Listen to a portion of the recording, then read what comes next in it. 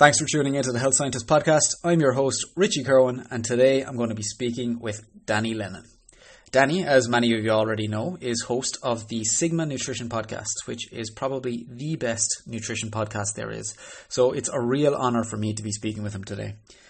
Danny has a master's degree in nutritional sciences from University College Cork, as well as an undergrad degree in biology and physics, and he has an amazing ability to interpret nutrition research and communicate it in an easy to understand way. Recently, Danny wrote an absolutely amazing article for the Stronger by Science website, all about chrononutrition and how the timing of our food can have a profound effect on our health. I personally thought the article was amazing, and I got in touch with Danny to see if he'd like to have a chat about the research behind chrononutrition, and he was very kind to oblige me. There is a huge amount of misinformation around meal timing and its importance or lack thereof in the nutrition community, and I think Danny has made a spectacular contribution in making this research more accessible to the general public. I really hope you enjoy this episode and even learn something from it, because I know I certainly did. And if you do, I'd love it if you left a rating or a review on iTunes or whatever podcast app you use. And feel free to share the episode on social media too, if that's your thing. I massively appreciate it, and it would really help to promote the podcast to more people. So, on to this conversation with Danny. Let's talk science. Danny, how are we doing? I'm good. How are you, my friend? I am very, very good. Great to have you on tonight. Thank you for having me. I appreciate you asking me. Oh, an absolute pleasure. I suppose just to get started with everything, and it's probably the most irrelevant question I'm going to ask tonight because everybody already knows the answers, but could you tell us, Danny, who are you? And tell us a little bit about your background and kind of how you got into nutrition. Sure. So I'll try and keep it simple, apart from the obvious that I'm just an idiot. My background, I have a master's degree in nutritional sciences, undergraduate degree in biology and physics, and for the past close to 6 years now have been running a company called Sigma Nutrition with the aim of putting out science-based information around nutritional science and health science. Within that, probably most well known for the Sigma Nutrition Radio, which has been going since early 2014. And alongside that, I've been lucky to be able to speak at various conferences and give various seminars on various topics related to nutritional science, and have just continued to try and grow that in various different ways. So there are some of the overview points, but happy to dive into anything else that we may get into. Fantastic. Most people will probably know you from Sigma Nutrition Radio because you are the OG when it comes to nutrition podcasts. And I'm using OG like I know what that actually means. I only found out a couple of days ago, so I'm delighted to actually use it in conversation. Well, there you go. Your vocabulary is exploding with absolutely right pop culture references. Like I said, Danny, I'm absolutely honored that you're going to be joining us tonight because recently you wrote an absolutely spectacular article on chrononutrition. And that's what I really, really want to get into and delve into in depth with you tonight. But I suppose before we get into that, one of the things I wanted to ask is, of all the potential rabbit holes that you can go down in the world of nutrition, what was it that drew you towards chrononutrition, or what draws you towards it at the moment? I suppose going back several years before chrononutrition was at the stage it is now, or even it was a concept even being discussed, I think I had a more general interest in circadian biology, and that was mainly my interest outside of anything nutrition related, and essentially looking at how sleep influences health, but primarily light and dark exposure. And I just got really fascinated by that, the circadian system in general. And that was a kind of interest I'd had for quite a long period of time. I remember going back probably close to when Sigma was even starting, having conversations with my friend Robbie Burke, who's a S&C coach actually here in Dublin. And both of us had this kind of mutual interest in circadian biology, and we used to chat about that a bit, but without much of the discussion that is now emerging from recent developments within chrononutrition specifically. And so as that field has grown, and really over the past couple of years, we've started to see most of the good quality human trials that I referenced in that study. More and more light's been shed on it. So it was obviously quite natural for me to blend that interest with obviously my background being in nutritional science. And so it was just something I was interested in anyway, which makes reading into it a lot easier. And so that was, I suppose, one of the reasons why that came on my radar, as opposed to any of the other things that could have been picked. Absolutely. I suppose just for anybody who might not be familiar with the concept of chrononutrition, would you kind of be able to give us a little bit of an overview of what it is and kind of what it means to the best of your knowledge at the moment? Sure. So I suppose the easiest way to frame it is that we know that many important biological processes run on certain rhythms. A subset of those are daily rhythms that we call circadian rhythms. So that run at about a 24-hour period. And these repeat every 24 hours. And so we have these various different biological rhythms, circadian rhythms, running all the time. So what we know is that what regulates or what helps set and fine-tune those rhythms to a more precise 24 hours to match up with our day is exposure to external stimuli, the most powerful of those being light and dark exposure. Now, to help set those rhythms, we have what's called the master clock. So the suprachiasmatic nucleus located in the brain, or as we colloquially refer to as the master clock or the central clock. This essentially sets these circadian rhythms. However, we have other clocks located in tissues all around the body called peripheral clocks. And not only are these influenced by that central clock, but we also can have other things influence those, one of those being feeding. And so the concept now is, where the whole field of chrononutrition essentially is how does feeding influence circadian biology and then in turn influence potentially health outcomes? And that's where the field is right now, and we can maybe talk about some of the reasons why, and essentially trying to match up nutrient intake at a time that makes most sense, so to speak, from a circadian health perspective. Okay. So you mentioned specifically feeding was one of those ways that we have of, let's say, synchronizing our clocks, these biological clocks that we have. Is feeding one of the only ways that we have of regulating that system, or are there other ways that we can kind of regulate ourselves with our environment?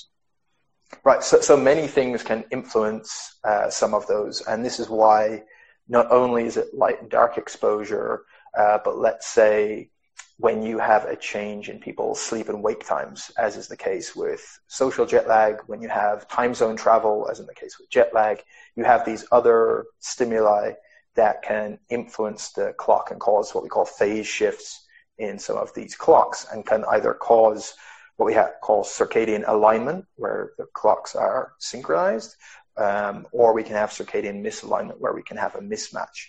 And so potentially activity and exercise can play a role here too, but the one of focus to me and with the field of chrononutrition is obviously feeding.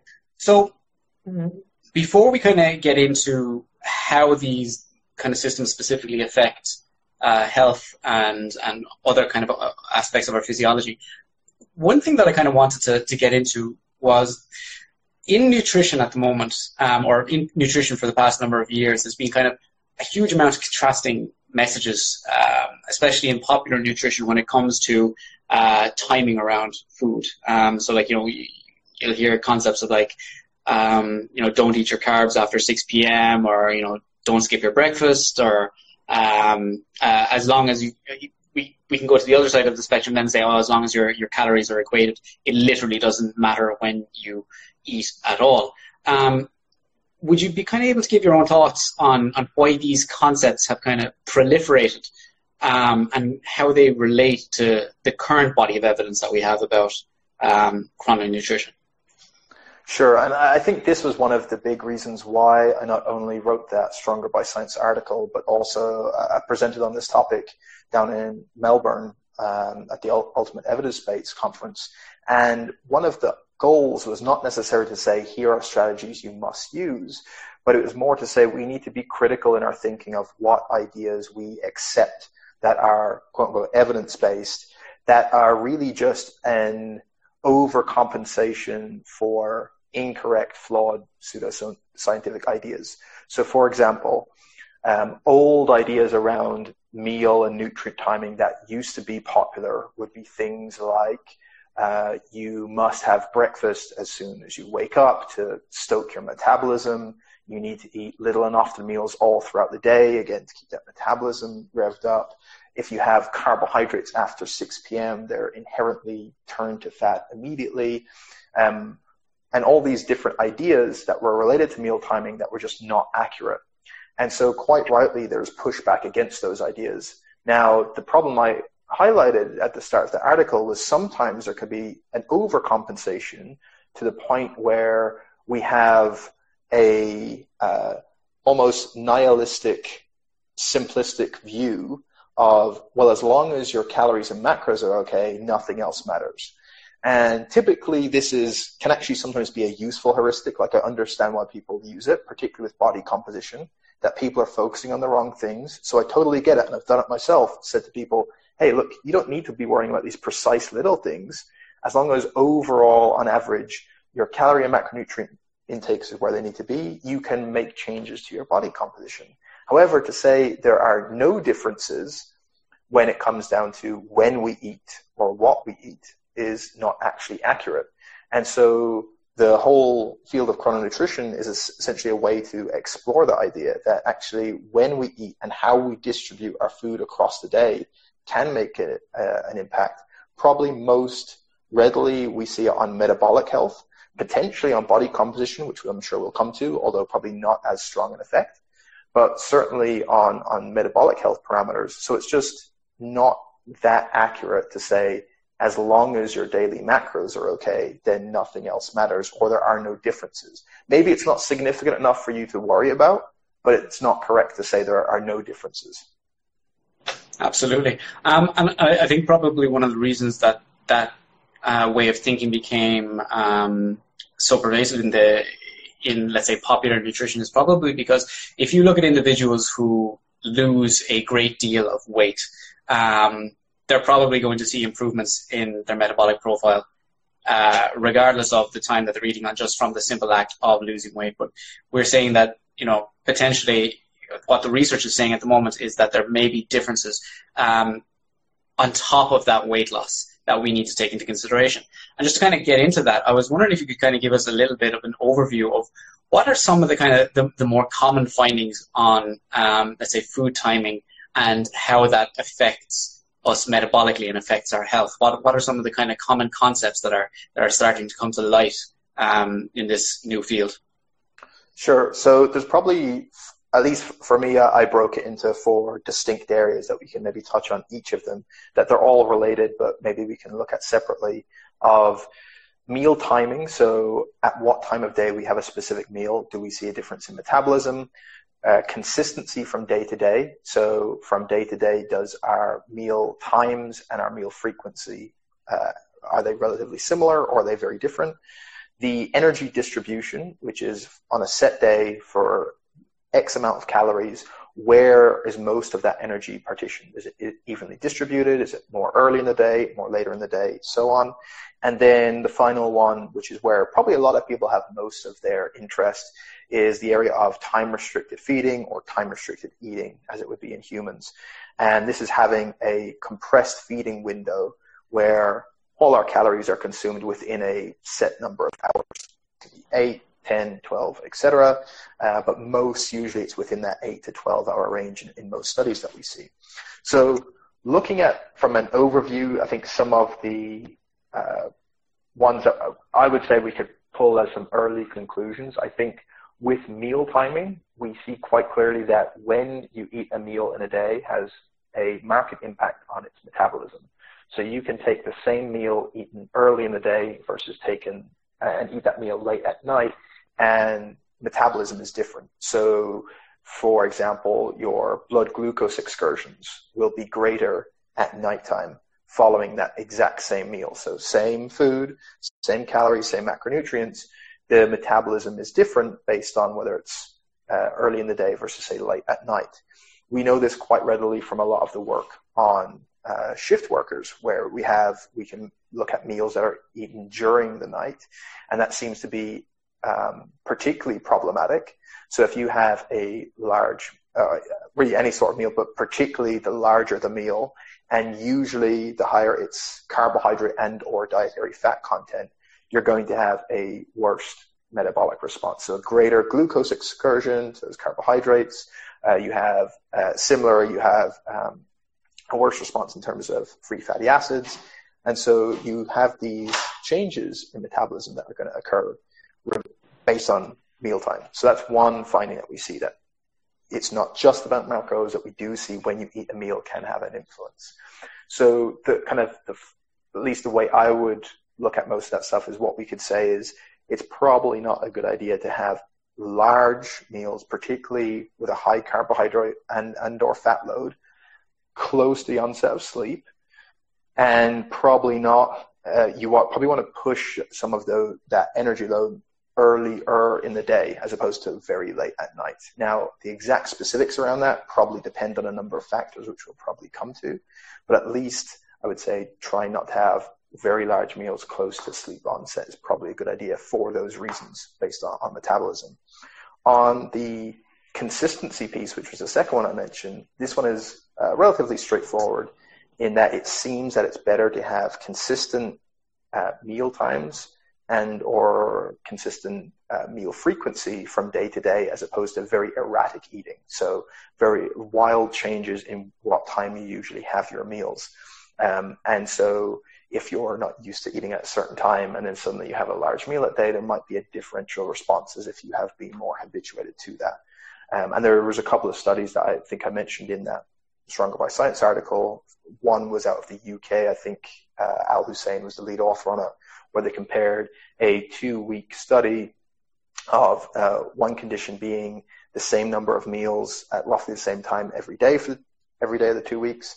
The other group had a variation from anywhere between 3 to 9 meals per day that changed every day. So it could be 3, then 7, then 4, then 9, then 5, et cetera, for every day for the 2 weeks. And you see differences over those 2 weeks in glucose and insulin, for example. So it seems that it's probably a better idea to have not a precise time every day that you must eat, but roughly having regular consistency to your meals from day to day. With the energy distribution, this is quite a large field, but still quite a lot of questions to answer, and is probably one of the most interesting, at least to me, that there's a good case that you could make that pushing more of your energy earlier in the day is probably beneficial. Some of the early studies that suggested this might be the case include a paper from Daniela Jakubovic, who we actually talked about earlier before we started going live. And one of her studies, I think it was her 2013 study, compared a large breakfast, moderate lunch, and small dinner to the reverse. So it was a 700-calorie breakfast, 500-calorie lunch, 200-calorie dinner, versus the opposite, 200-calorie breakfast, 500-calorie lunch, 700-calorie dinner. So two dieting conditions of 1,400 calories per day. Now, based on that study, you saw quite dramatic differences in the amount of weight lost over the course of that trial. By memory, I think it was around maybe 8.5 kilos to 3.5, something quite large.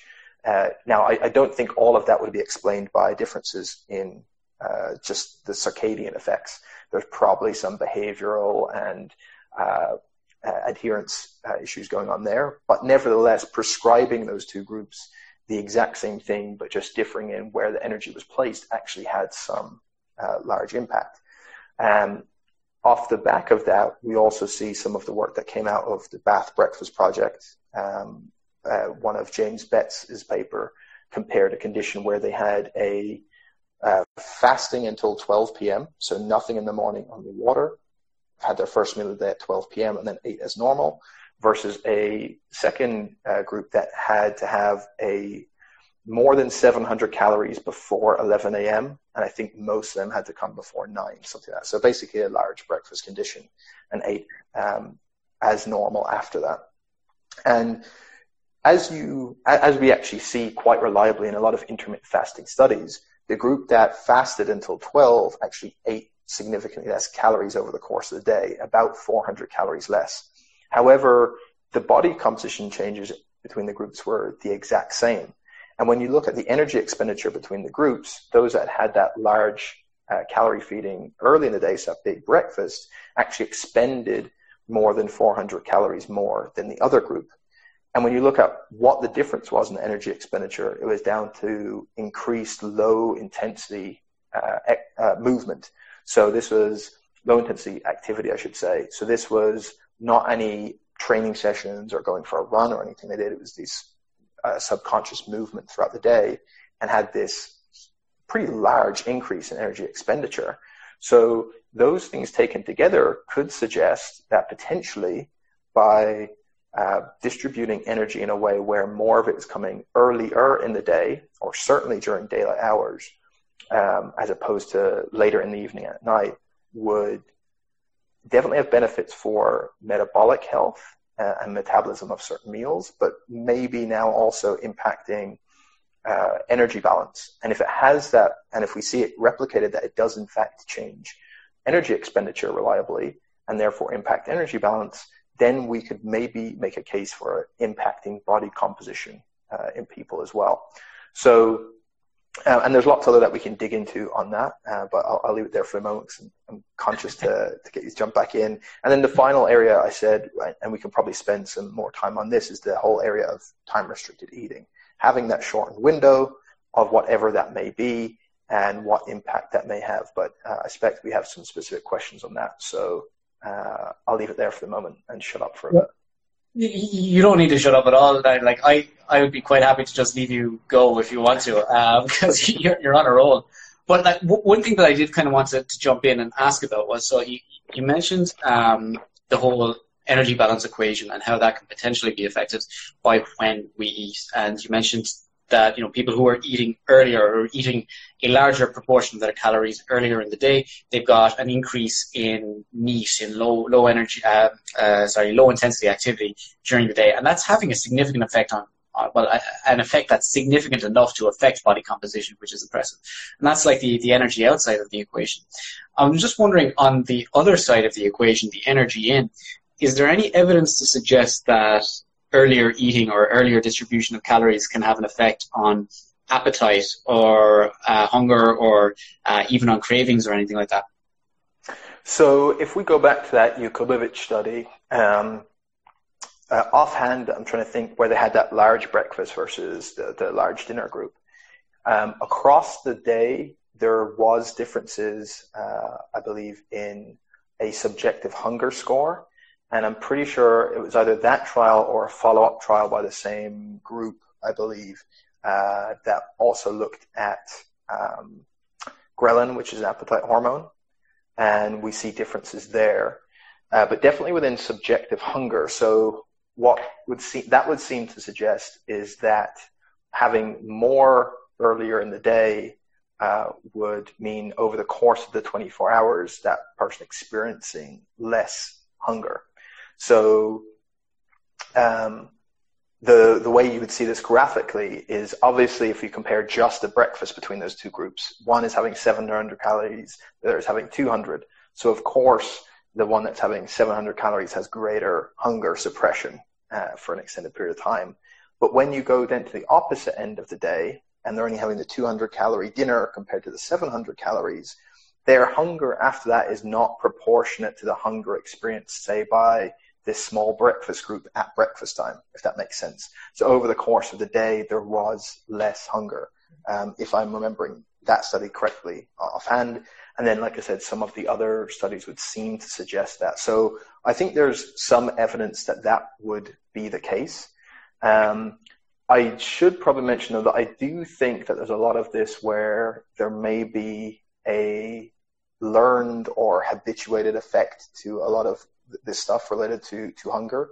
And so, for example, a lot of people often report the reason why they don't like eating in an early time-restricted feeding manner is, look, I'm not hungry early in the day, but I get really, really hungry at night, so it just suits me to have a large meal at nighttime. And that was actually something I used to find myself when I used to do that. I was like, yeah, this suits me based on that. But I do think a lot of it is, at least in some cases, is probably habituated. And if people gave some time to actually having an earlier cutoff of their final meal and having more calories the next morning, after a while, you'd probably habituate to that and not be very hungry at night. Or similarly, people that say, well, I'm just not hungry in the morning. Well, if you start getting used to having your final meal at, say, 6 p.m., guess what? I can guarantee you're going to start being hungry the next morning at a certain point because you haven't eaten for a lot longer. So sure, if you're having very large meals at night, it's probably not going to be as hungry the next morning. Now, that's not everyone, and I'm sure there's an individual effect going on, but I do suspect with a lot of the hunger stuff, there is a habituation effect where people get used to a certain pattern, which goes back to the erratic versus consistent eating, I think, if that answers the question. Yeah, absolutely. So as we kind of mentioned at the start, there are people who, or there have been, ways of thinking around nutrition that, you don't need to worry about your timing of meals as long as, your calories are equated, as long as you're in a calorie deficit or whatever. But I think from a practical perspective, if you're trying to help somebody eat fewer calories during the day, and if we're aware of the fact that giving people more calories earlier in the day has the potential to help them reduce, their subsequent calorie intake, I see it as being, almost an easy win with some people, just kind of to say, okay, just have a big breakfast, and that will kind of help you eat less later in the day. So I think there's a couple of things from a practical sense going on. So even if we leave aside any physiological effect, at least anecdotally, what I have tend to find with a lot of people I talk to, but particularly clients I used to coach, would be that one of the most common times for overconsumption tends to come not from main meals, but typically from snacking. And a lot of that tends to be continued snacking throughout the evening time. So let's say they have a dinner at 5 p.m., 6 p.m.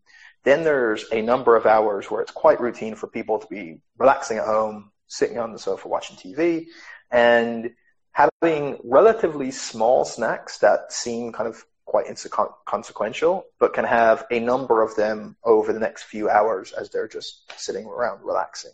And so simply by having a time restriction where, let's say, you have your final nutrient intake at 7 p.m., you've now taken away not only feeding opportunities where they're going to be consuming calories, but any decision-making they have to make. So it can be quite cognitively easier once they get used to it, that rather than saying, will I have that or will I not? How much is in that? Will I have to add this in, et cetera, it just takes some of the decision-making away. Mm-hmm. So I think you can make a case there that, number one, it reduces the cognitive effort to try and weigh up, should I have this, should I not? Because you just know, okay, 7 p.m. I'm done. It takes away the time of the day where a lot of people tend to tot up a lot of calories through snacking. And then what it also does, if they've had more calories early in their day, I suspect for a lot of people, it would take away that feeling of, I feel so hungry throughout the day when I'm dieting, or if they are dieting, let's say, that they're not necessarily going to feel that way if they've had more food earlier in the day. The only time they're going to be restricting more is that last couple of hours in the evening, and hopefully there's other ways we can help them with that. But there are some things I think practically might play out, at least for some people, for sure. Oh, absolutely. Like it's, there's a few arguments for kind of different strategies with different people, obviously. And it's just interesting to have that kind of those new insights from Chrononutrition to kind of, let's say, add as a tool to a toolbox of different things that we can use with when working with clients. One thing that you also mentioned was, so you've mentioned numerous times how, let's say, changes in the timing of meals can affect, in particular, blood glucose, insulin sensitivity. I was just wondering, what other let's say, cardiometabolic markers have been seen to be affected by the timing of meals? Well, first, we have a circadian rhythm to a lot of markers regardless of actual meal timing. And so, for example, if we look at just the idea of we want to be in circadian alignment versus misalignment, what happens when you see, say, a case of circadian misalignment? So this is when we have this desynchronization of those circadian clocks that can be caused maybe by our light and dark exposure, but in our case, we're talking about when we're feeding. When you have circadian misalignment, you see things like greater blood pressure. So there was a really nice study out of Frank Shear's lab, I think, really well controlled in a lab. And they showed you induce circadian misalignment, you see greater blood pressure over 24 hours. If we extrapolate that out now to people who have chronic circadian misalignment, particularly in the case of shift work, you now have hypertension present. You have an increase in inflammatory markers when there's circadian misalignment present. So again, a risk factor for several chronic diseases, including cardiovascular disease. Then we can get into other chronic diseases if you wish, but there's other things, for example, the impact of melatonin and how that would relate to maybe cancer risk and so on. So just anything that's going to cause circadian disruption or circadian misalignment has the potential to play a role, at least, in some of this chronic disease development. With respect to metabolism of meals, so like I said, we tend to see worse blood glucose response. We see declining insulin sensitivity across the day. So that's just an inherent circadian rhythm to insulin sensitivity. You tend to see with meals during night, I mentioned the dietary fat intake is important because you say, again, you see, essentially you would look and it would look like dyslipidemia where you have their blood lipids are all over the place. So for example, you might see a change in the LDL to HDL ratio in cases where someone has circadian misalignment. So basically, with a lot of stuff, if you see circadian disruption, you tend to screw a lot of stuff over. If we're talking about cortisol, for example, we have a typical daily rhythm to cortisol that we like to see, where it's high upon waking, dips down throughout the day. In a case of circadian misalignment, you just see that rhythm completely flipped around. So basically, most stuff gets screwed up when you induce circadian misalignment. And then in terms of the other way around, where we're looking at metabolism of meals, it tends to be metabolism of carbohydrate and fat that is impacted negatively. Protein seems to be a bit different, and this may have implications for what we do practically for eating in the evening and especially towards night, that we may be able to use high protein feeding or snacks without any of the deleterious metabolic consequences, at least. So there'd be a few things that come to mind.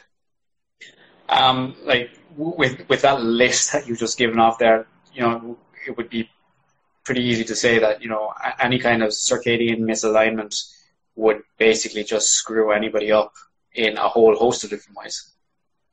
That would be a conclusion that I would probably agree with. Yeah, I think, if someone is in a constantly state of circadian misalignment, there's not many systems that will go without being negatively affected. And of course, there's lots of things that you can do to mitigate those and try and be as healthy as possible in that context. But it's probably not as healthy as it may have been without that, right? It's why we see such profound detrimental impacts of shift work, for example, because this is one where we're guaranteed to be causing circadian misalignment on a regular basis. And you can do lots of things to mitigate that, of course, and it's but we know quite reliably that it has increased risk for a whole host of stuff because of that. Yeah, absolutely. Like shift workers, for anybody considering working shifts, if you have the option, and I know that anybody who goes onto a shift, they're going onto a shift probably because they don't have the option, but if you ever have the option, it's probably best to steer clear of that and get get a day job, maybe.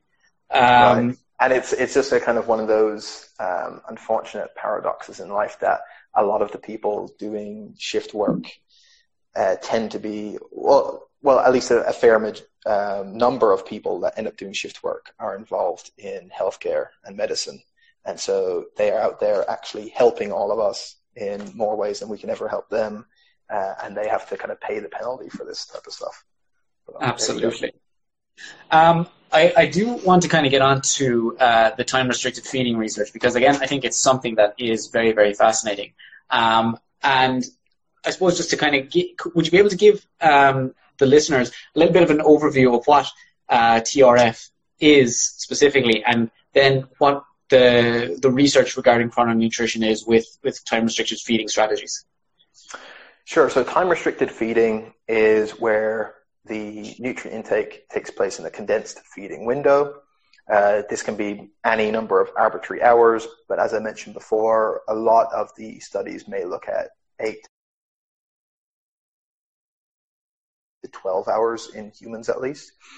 And the time-restricted feeding literature is kind of born out of this whole idea of looking at things through the circadian lens, of trying to match up that nutrient intake with that kind of daytime period where we want light, we want activity, and we want feeding to take place. And on the verse, then we're trying to match up sleep with periods of darkness and periods of fasting and periods of rest. And so that would be the main distinguishing factor between what people often ask, is it just the same thing as daily intermittent fasting? And like a daily intermittent fast of a lean gains or a 16-8 looks similar in structure, but I think that is typically done by people as a convenient way to either restrict calories or because it's quite convenient that they like eating most of their food in a certain period of time, as opposed to even thinking about it from a circadian perspective. So there's a slight difference there. So with the kind of overview of the literature on time-restricted feeding, which is the term that's going to be used in animal models because we are feeding them, pretty much the only way I summed it up when I refer to the animal data, and particularly rodents, is that when you look at the impact on TRF on pretty much anything, you see a benefit in rodents, right? It just seems like this magical intervention where you do whatever and TRF will be better than non-TRF. So you give the rodents say an obesogenic diet. So a typical fattening diet that's used in studies to cause obesity, but you put it in a restricted window and they don't get nearly as overweight. They don't develop the same degree of insulin resistance. They don't develop the same degree of fatty liver because it's being condensed in a certain window, and a whole host of other benefits. But of course, the main thing that people want to know is, well, what about the human trials? Within human data, it seems quite consistent, I would say, that when you take a time-restricted eating protocol compared to a control, you quite often in a general population will see reduction in calories and therefore reduction in body weight. You quite typically also see benefits for blood glucose and maybe fasting insulin, depending on the trial, depending on the degree of weight loss, et cetera, et cetera. But you see that benefits over, say, a control diet or their baseline diet. When you compare it to, or before we get to comparisons of different types of trials, I should probably say that one of the difficulties becomes trying to tease apart those benefits on metabolic parameters where you do have weight loss occur, right? How much of it was down to the feeding and fasting window versus how much was down to the actual weight loss? Because as you said right at the start, we know quite clearly that with significant weight loss tends to see improvements in certain blood markers. In trials where there is weight, or let's say weight maintenance, there does seem to be a benefit of eating window or a restricted eating window as well. So the question beyond that becomes, what is the best type of eating window to set up? And there's a few components to look at. One would be, what is the best length of time that the feeding window should be? So how long should it be? Two is, when during the day should we place that? And then Three, which is probably a question that's not looked at as much or really at all that I can think of, is even if we have an established feeding window, how much should we look at the distribution of energy within that window, which is kind of combining with what we talked about before. But probably the other two questions are what people most commonly ask. Okay, how long should that feeding window be, and where in the day should I put it? In terms of how long it should be, again, if anyone says they have the answer, it's probably incorrect because we just don't know. It seems that from some of Sachin Panda's work that a lot of average people in Western populations will have a feeding window typically of somewhere between 15 to 16 hours. So that's eating for virtually most of the day that they're awake. Restricting that down to 12 or less reliably seems to have benefits for calories, weight loss, and then also metabolic markers, depending on the trial and who we're talking about. Whether 8 is better than 10 or 9 is better than 11, or there's no difference between 8 and 10, it's hard to really know and to work out. So I don't know what that is. And practically, probably the easiest way for people is to start with a window that seems quite doable that they can adhere to, see how that goes. And if they want to trial reducing that shorter and they notice a benefit, great. If it's not going to be that practically useful, don't need to worry. Probably once they're restricted into about 12 is probably going to be fine. Now, the other point I would make is I usually use 12 as quite an arbitrary cutoff, right? So if someone has now a feeding window, today it was like 12 and a half hours or 13 hours, how much of an issue is it? Maybe not. Maybe the feeding window is just heuristic for other stuff. And this is what I was trying to get at, where maybe it's just a way of, by restricting that window, that person is unknowingly just going to push more of their energy early in the day because they're now not longer eating right until bedtime. Also, we know that trying to avoid food in those last couple of hours before sleep is a good idea anyway. And so TRF is going to achieve that. So maybe it's just a way where we are moving some of that intake earlier, preventing late night eating, but we're also reducing the number of feeding opportunities they have to snack on stuff, even at the start of the day if they compress that window in. So there's a lot of stuff going on. But from a practical perspective, I think a lot of people would probably benefit from some degree of restriction. In terms of where in the day it takes place, based on what we said earlier, you would probably hypothesize that having an earlier feeding window rather than later is a good idea. And that would be my kind of presumption, and it's certainly a hypothesis I still think could be needs to be worked out and could play out to be the case.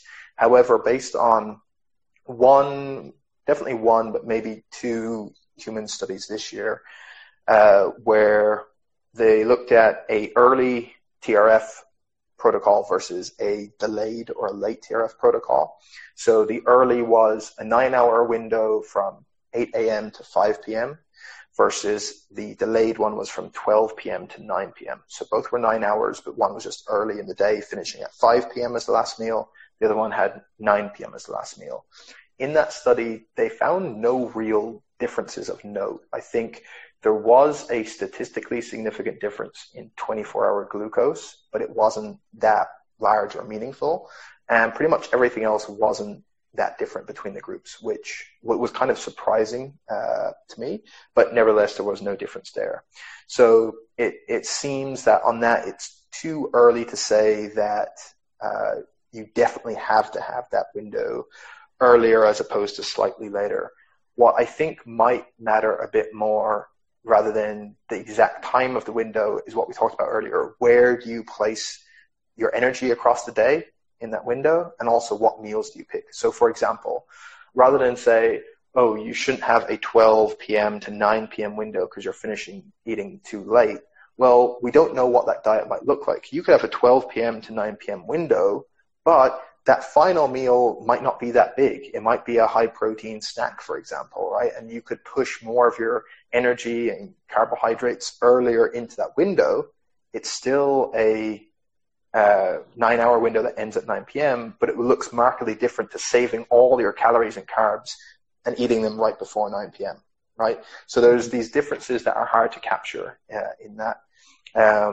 So whether that plays out or not, I'm not too sure. So as of right now, it seems some degree of restriction is probably good. Still unclear of how much of a difference it makes to have an early to a late one, but I do believe there are some papers to be published that are due to be published, I suppose, within the next 6 months or so that may shed a lot more light on this. So they would be some of my thoughts, and hopefully that answers some of the question. The more you talk about it, Danny, the more fascinating it sounds, and the more I kind of want to delve into this when I get a chance. Obviously, we're getting across the idea of this potential set feeding window or restricted feeding window is having one of those is a good plan. Moving your calories or a larger proportion of your calories to earlier in the day is a good plan. Are there any situations that we need to be aware of where following those kind of chrononutrition related guidelines are not going to be ideal? Yes, I think it's a really good question, and I think I try and be very clear. There are some clear exceptions to some of these general heuristics, and that's why I intentionally use the word heuristic as opposed to set recommendation. Let's take a few hypotheticals that may explain some of this. Let's say we are working with a competitive bodybuilder who's in a gaining phase and wants to gain the maximum amount of muscle they can. Would it be a good idea to give them a 6-hour feeding window because that's going to be good from a circadian health perspective? No, because that doesn't align in any way with their priority goal, which at this time point is building as much muscle as possible and being the best in a particular sport they want to be. By restricting that window, we are reducing, number one, the amount of feeding opportunities they have to get enough calories in across the day. 2, we may be impacting their ability to have a post-workout meal after a certain training session. 3, we're restricting how many high-protein feedings they can have across the day and then, in theory, maximize muscle protein synthetic response. So we are making it incredibly more difficult to achieve the nutrition outcomes that we want for this particular type of person. So again, it comes down to who is this individual and what specific goal do they have. Similarly, I've worked with quite a lot of combat sport athletes. So some of the pro MMA guys are training at least twice a day, maybe 6 days a week, some doing more, incredibly intense training sessions. Would it make sense for me to say, don't have a meal after 7 p.m.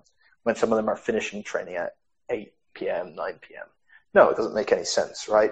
For a certain athlete, let's say a competitive swimmer that's clocking up hours and hours and hours in the pool and has an insanely high caloric intake, does it make sense to have a restricted feeding window when they're already struggling to eat enough calories? Probably not. Now, you can still use some of the strategies that I've mentioned for sure, but you need to make sure they don't undermine the actual fundamentals of nutrition that we already know work. That now nothing I've said contradicts energy balance being fundamentally important, making sure protein dose and distribution across the day is in place, making sure overall food quality is good, making sure that person can adhere to those principles and actually do it on an ongoing basis. So anything that undermines those fundamental things are not worth doing, even if theoretically they could improve things from a circadian standpoint. So just use kind of critical thinking as a coach before I use any of these strategies or recommend it to this person. Number one, what is this person's goal? What context and scenario surrounds them? What does their lifestyle, et cetera, look like? And is this going to be conducive towards those, or is that going to make it necessarily more difficult or distract from that? So there are a couple of examples that I would give. And then there's actually one that might be interesting for people, a small bit of good news, because one of the most common things when I discuss the impacts on blood glucose from late night carbohydrates or evening time carbohydrates having worse glucose excursions than earlier in the day. One particular problem is for those who do a lot of training in the evening time. So late afternoon, evening is a typical training time. and most reliably, they want to have a post-workout meal that has a decent degree of carbohydrate in that. And then they start getting worried when I say, well, blood glucose excursion is going to be worse. One of the cool things we see with, let's say, you go and lift some weights, you do a resistance training session, is we get something called GLUT4 translocation, which is essentially after doing resistance training, that muscle contraction has caused a glucose transporter inside the muscle cell to come to the surface of that cell. And that glucose transporter now allows glucose to move from the bloodstream into that muscle cell. However, what's kind of cool is it does this in an insulin-independent manner, or what we call non-insulin-mediated transport. So without requiring the action of insulin to work here, we can have glucose disposal. We can move that glucose from the bloodstream into that muscle cell. So now, even late in the evening, when we are more insulin resistant, or at least less insulin sensitive than early in the day, we can now have efficient glucose disposal if we've lifted some weights or done some intense muscle contraction in the hours previous to that. So for people who do train and still want to have some carbohydrates afterwards, they can probably do so without some of those deleterious effects on blood glucose that I mentioned earlier in the conversation. I think that one thing that comes to light from that conversation is just one, it's very, very important for people to be able to distinguish the difference between health benefits and then, or health goals and the goals somebody might have when it comes to improving body composition from the perspective of, let's say, muscle growth or even from sports performance. Like, while I think exercise and nutrition are inextricably linked with health, I do think that there are situations where they don't exactly work together, and they're not exactly working in the same direction. And that's where, I think, like, for somebody who's trying to gain as much muscle as possible, they're going to need to eat quite regularly. They will be eating later at night. It's not necessarily going to be as good for them as eating fewer meals. But then again, they won't get as much muscle growth. So I thought that was a really, really kind of interesting point that you brought up there. One thing that I particularly liked about the article, Danny, and I'm really conscious of your time now, so I won't go into it too much, but was the pragmatic points that you left at the end, that, you really, really do need to take into consideration the individual and their circumstances when you're trying to integrate this chrononutrition into their lifestyle. And I think, just nutrition in general, that pragmatism and that ability to critically think about a situation based on, the information that you have and based on the individual you're working with is hugely important. And like, for anybody who hasn't read the article, it's up on Stronger by Science. It's absolutely fantastic. And as somebody who's writing a lot of academic stuff at the moment, I really appreciate the amount of work that must have gone into to producing that. So I just want to say thank you for that, Danny. That's it's an amazing contribution to kind of nutrition at the moment. Yeah, I appreciate that, man, because you are not wrong in the assessment that a lot of work went into that, and probably to an obsessive degree. But I'm glad that I did that, because it turned out I was relatively happy with it, and particularly when I knew I was going to send it across to Greg and Eric to look at.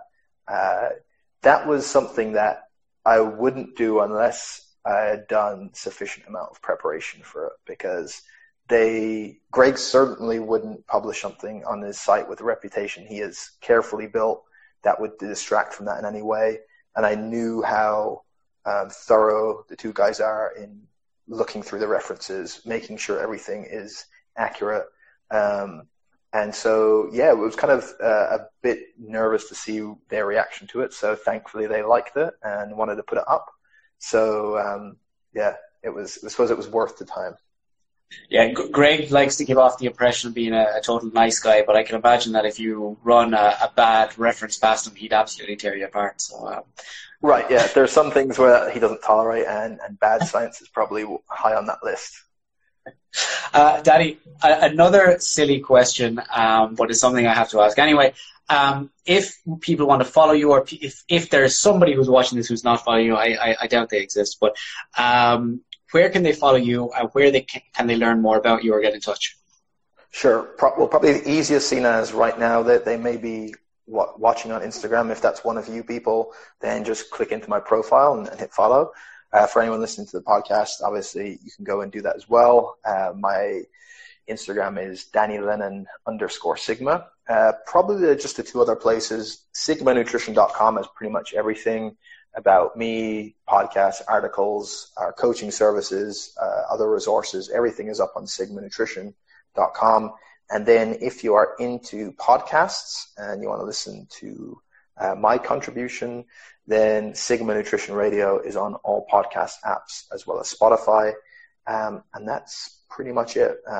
Probably anywhere on social media, probably have to just type my name in and find me somewhere. I can't believe that you'd actually had the cheek to promote your own podcast on my podcast. It's what it's all about, man. It's all I have to contribute to the world. I've mentioned this a couple of times before, like, because your podcast has come up when I've been speaking to other guests on the show, like live, and I've literally said, if you're not following Danny Lennon right now, I give you permission to just stop watching this live and just go over and check out. Very kind of you. Thank you. But Danny, look, I just want to say thank you so much for your time tonight. I'm absolutely blown away by the amount of information that you have on the subject. And I'm even more fascinated now, having spoken with you. This is something that we could go on a lot about, but I'm conscious of your time. I just want to say thank you so much for coming on. Thank you for sharing everything with us tonight, and then just thank you for everything that you do in the world of nutrition, for the podcast, for all the talks that you do. You do some fantastic stuff for the industry, and it's great to know that you're Irish as well. Right. Man, thank you so much for having me. I could talk about this stuff forever, so I'm glad that you asked me to do it and you entertained me while I rambled on for a bit. And for anyone that is either watching or listening, I hope something in there was in some way useful and interesting. And if not, you can just send your complaints to Richie, not to me. Thanks for that, Danny. Danny, thank you very, very much. Hopefully we'll get to chat again very, very soon. Have a great evening. Thanks, man. Great to chat. Thank you so much for tuning into this episode of the Health Scientist Podcast. I really hope you've enjoyed and maybe even learned something from what we've spoken about today. If you did, I'd love it if you could leave a rating or a review on iTunes or whatever podcast app you use, or maybe even share a link on social media.